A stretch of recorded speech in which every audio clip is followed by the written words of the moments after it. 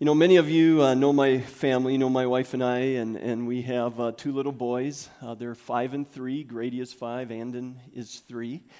And because of the age of our kids, there's been a lot of singing of songs in our home for the last few years. And recently, we have been singing "Jesus Loves Me" a lot. And if you grew up in church or going to Sunday school, even if you didn't grow up going to church, you have probably heard that song. It is something that we learn when we are very, very young, and it's a very, very simple song. And my 3-year-old, Andon, he especially likes to just belt it out when he sings. And he doesn't get all the words right all the time, and he doesn't know where all the repeats go and how all the phrases always work, but he just loves to belt it out. And my favorite part, I think it's his favorite part too, is when he says, "Yes, Jesus loves me. A Bible tells me so." And he says "a Bible," like it's just one of many that you could be listening to. I just think that's awesome. But singing that song several times this past week, it just kind of reminded me of the beautiful simplicity of that song. Just the power of those simple words. We know the words, don't we? Powerful words. Jesus loves me, this I know, for the Bible tells me so. Little ones to him belong. They are weak, but he is strong. Sing it with me. Yes, Jesus loves me. Yes, Jesus loves me. Yes, Jesus loves me. The Bible tells me so. We know the words, but do we know the love? Do we experience his love? Do we feel his love? The most famous verse in the Bible, John 3:16, it says it so clearly. "For God so loved the world that he gave his one and only Son, that whoever believes in him shall not perish, but have eternal life." Jesus came to earth so we would know that God loves us, so that we would experience his life, not just in the future, not just when we die, but that we would experience his life now. That we would experience peace and confidence and fulfillment and security and a clear conscience. That we would experience his presence. That we would experience his love. Now, who wouldn't want those things? I mean, seriously, forget the whole Christian thing just for a moment. Who wouldn't want peace, security, confidence, a clear conscience? Who wouldn't want unconditional love? And Jesus says you can with me. So I want to read part of a letter today, and it's a letter written by a guy named Paul, who was a follower of Jesus, lived about 2,000 years ago, and we've talked about this before, but before Paul surrendered his life to Jesus, he was single-handedly trying to just stop the whole Jesus movement, even violently, having people arrested and put in prison and even killed. And then Jesus personally appears to Paul in a vision, and his whole life is turned upside down. He spends the rest of his life planting churches and telling people about Jesus. And what's cool about this letter is that Paul doesn't necessarily know all the believers that are going to read it. It's what we call a general letter. It's the book of Ephesians, or the letter to the Ephesians. But Paul doesn't know exactly who all the believers are who are going to read it. He's just writing words of encouragement to anyone who would ever happen to grab a hold of this letter. Whether that was 2,000 years ago, or whether that's today. Ephesians chapter 3, verse 14 is where I'll start. And Paul says, "When I think of all this, I fall to my knees and I pray to the Father." And when you see that phrase, "when I think of all this," it makes us ask the question, what's he talking about? What is all this? And he's actually referring back to what he just wrote a few verses earlier in verse 6. And he says, "And this is God's plan. both Gentiles and Jews. And guys, that's all of us, okay? You're either born a Jew by ancestry, or you're like me, you are a Gentile. And it's not just us here today, it's the entire human race. And this is God's plan. Both Gentiles and Jews who believe the good news share equally in the riches inherited by God's children. And what's the good news? Well, I just read it a moment ago in John 3:16, that God's Son, Jesus, died for our sins and failures. That he died for all the crap that we have ever done to other people. And he died for all the crap that has ever been done to you and has been done to me. And he died for all of it, whether it was years ago or whether it just happened last week. And then he rose from the dead. And because of that, new life, God's life, is available to anyone who would believe the good news. His amazing, abundant, exciting, rich, loving, full, and transforming life is available to you right now, today. So that's what Paul is thinking about when he writes this letter. That anyone, it doesn't matter who you are or who you aren't. It doesn't matter what you have believed or what you haven't believed. It doesn't matter what you have done or what you haven't done or what's been done to you. He says, when I think of all this, that anyone can experience God's new life, I fall to my knees and pray to the Father, the creator of everything in heaven and on earth. And I pray that from his glorious, unlimited resources that he will empower you. And guys, that you is you. That you is me. That he will empower you with inner strength through his Spirit. Then Christ will make his home in your hearts as you trust in him. And your roots will grow down into God's love and keep you strong.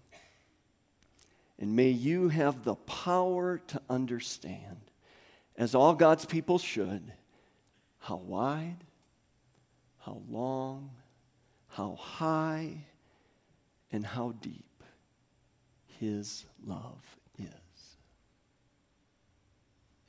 God loves you. He loves you. Paul prays on, may you experience the love of Christ.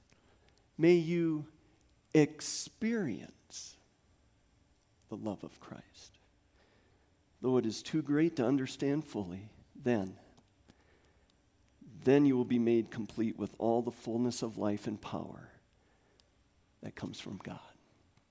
So guys, that's my desire for us today. That in these moments that we share this morning, that we will experience his love. Do you know God loves you?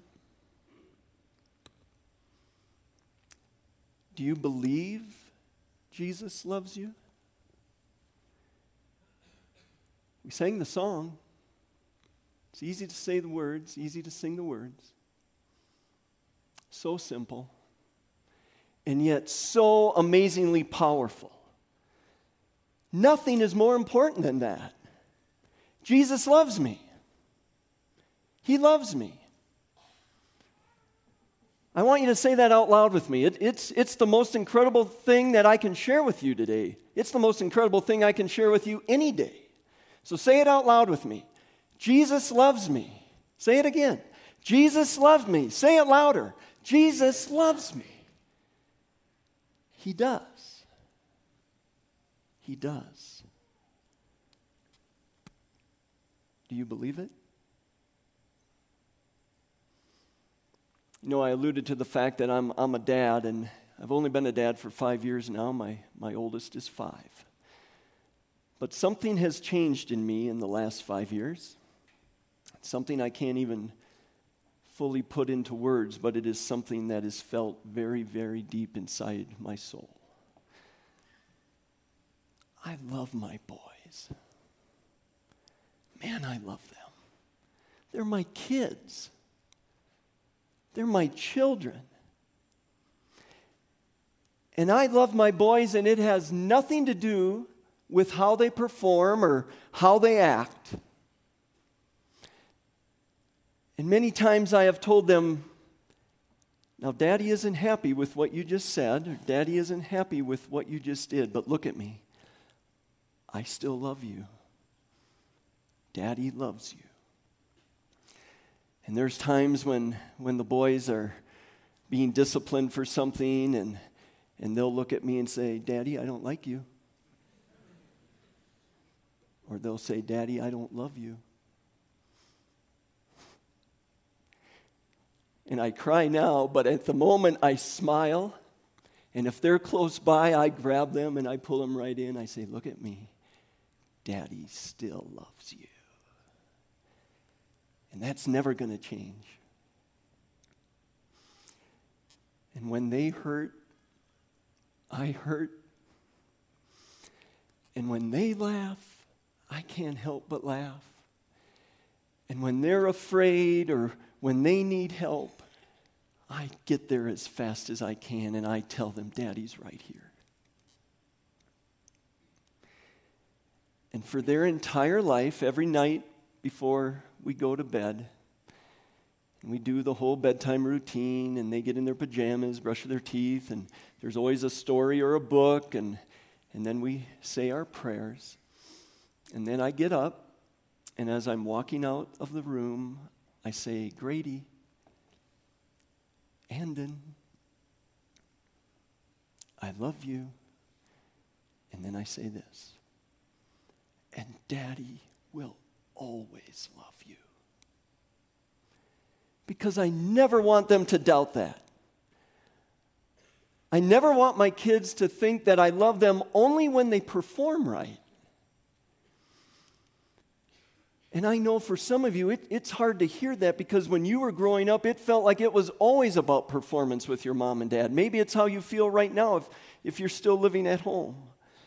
And I just need you to look at me and hear that is not how God intends it to be. And if that's happening or if that happened, I am so sorry. That is not how God wanted it to be. But I want that phrase to be so ingrained in their hearts and their minds, and that when they are older and when they screw up, because I know they will, and when they think that they have done something so bad or that they have failed me and they don't think that Daddy could ever forgive them, I want them to remember.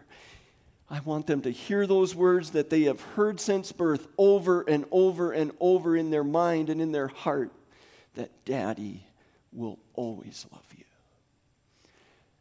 And if I, an incredibly imperfect father, with all kinds of faults, and believe me, I have all kinds of faults, if I can love my boys like that, how much more does a perfect Heavenly Father love His children, you?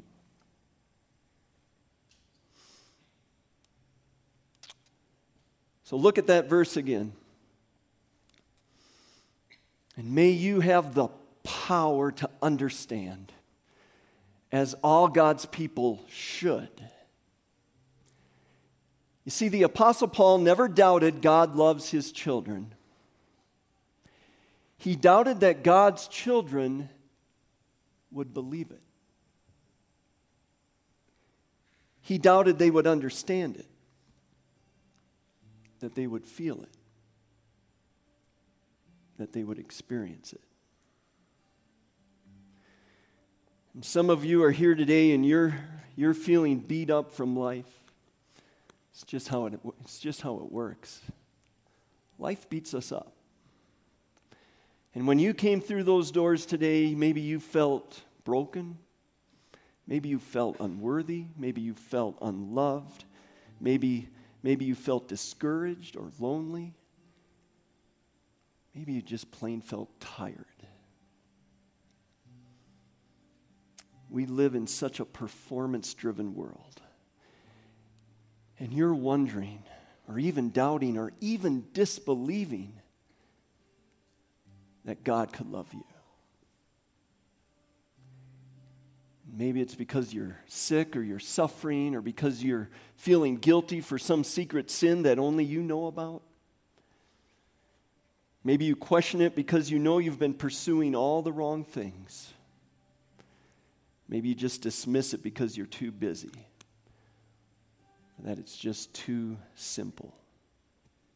Look at me. God loves you.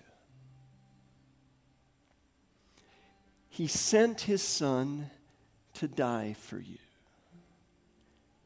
That's how much he loves you. And your daddy will always love you.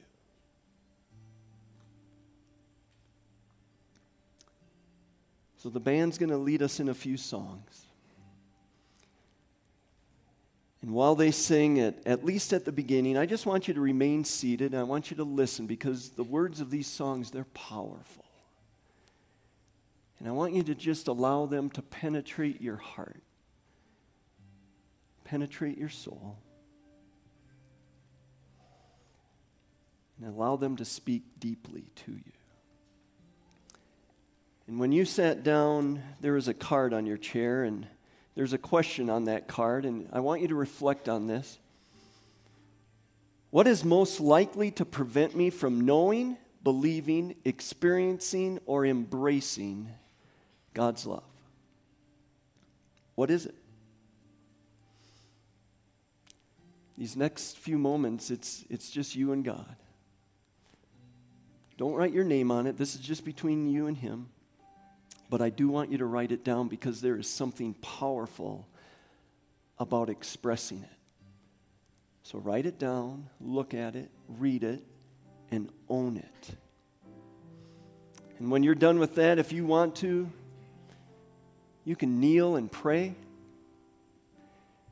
Maybe you want to lift your hands in worship right where you are.